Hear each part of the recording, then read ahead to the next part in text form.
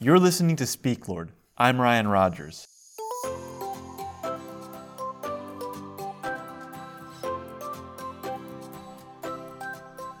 Recently, I've been reading through the book of Ecclesiastes, and it's gotten me thinking about some deep stuff, like the problem with having 100 kids. Here's what it says in the first 3 verses of Ecclesiastes chapter 6. I have seen another thing in this life that is not fair and is very hard to understand. God gives some people great wealth, riches, and honor. They have everything they need and everything they could ever want.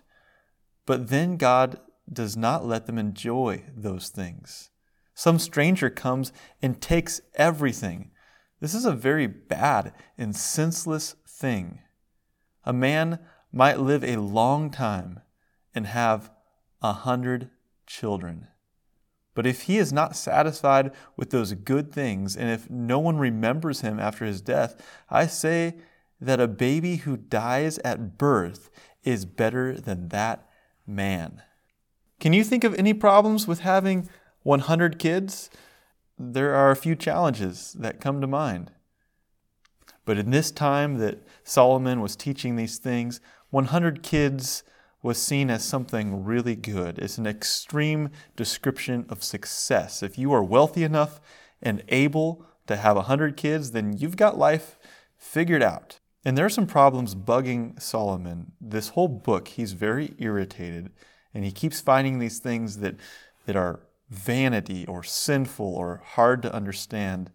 And one of these things is that he's troubled by the fact that what we have in this life is temporary. He really likes the idea of gaining things, and he's troubled by how this life doesn't allow us to gain and keep things. In fact, in chapter 1, verses 2 and 3, we read, "Vanity of vanities, says the preacher. Vanity of vanities, all is vanity.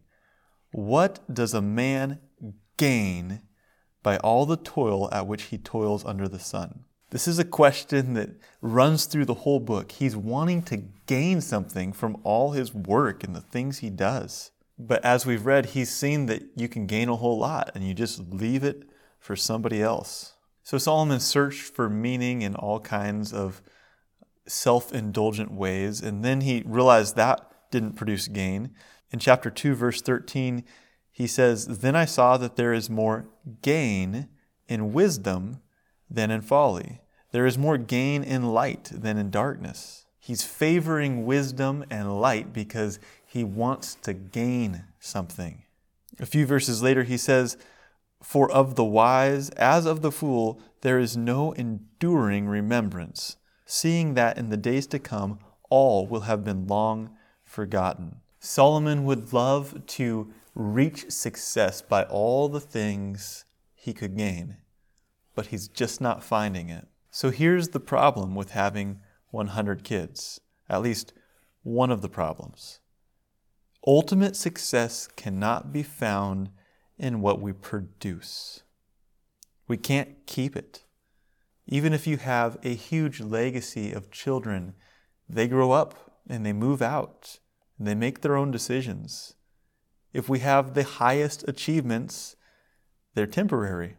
The answer then to fix this problem would be to stop measuring success by what we can produce and find a different measurement for success and meaning in our lives.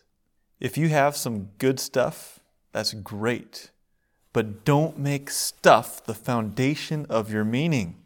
There's a lot you might gain, but we can't hold on to it. The problem with having 100 kids is the problem with having $10 million. It's the problem with having health and fame and cars and acreage and homes. None of it lasts. Nothing that we can produce makes our lives successful. Ultimate success has nothing to do with what I can produce. Now, we could spend our time moping around because we can't produce things that make us successful, or we could accept it as reality and find success and meaning in the things that God has for us. How is God speaking to you? Speak, Lord. Your servant is listening.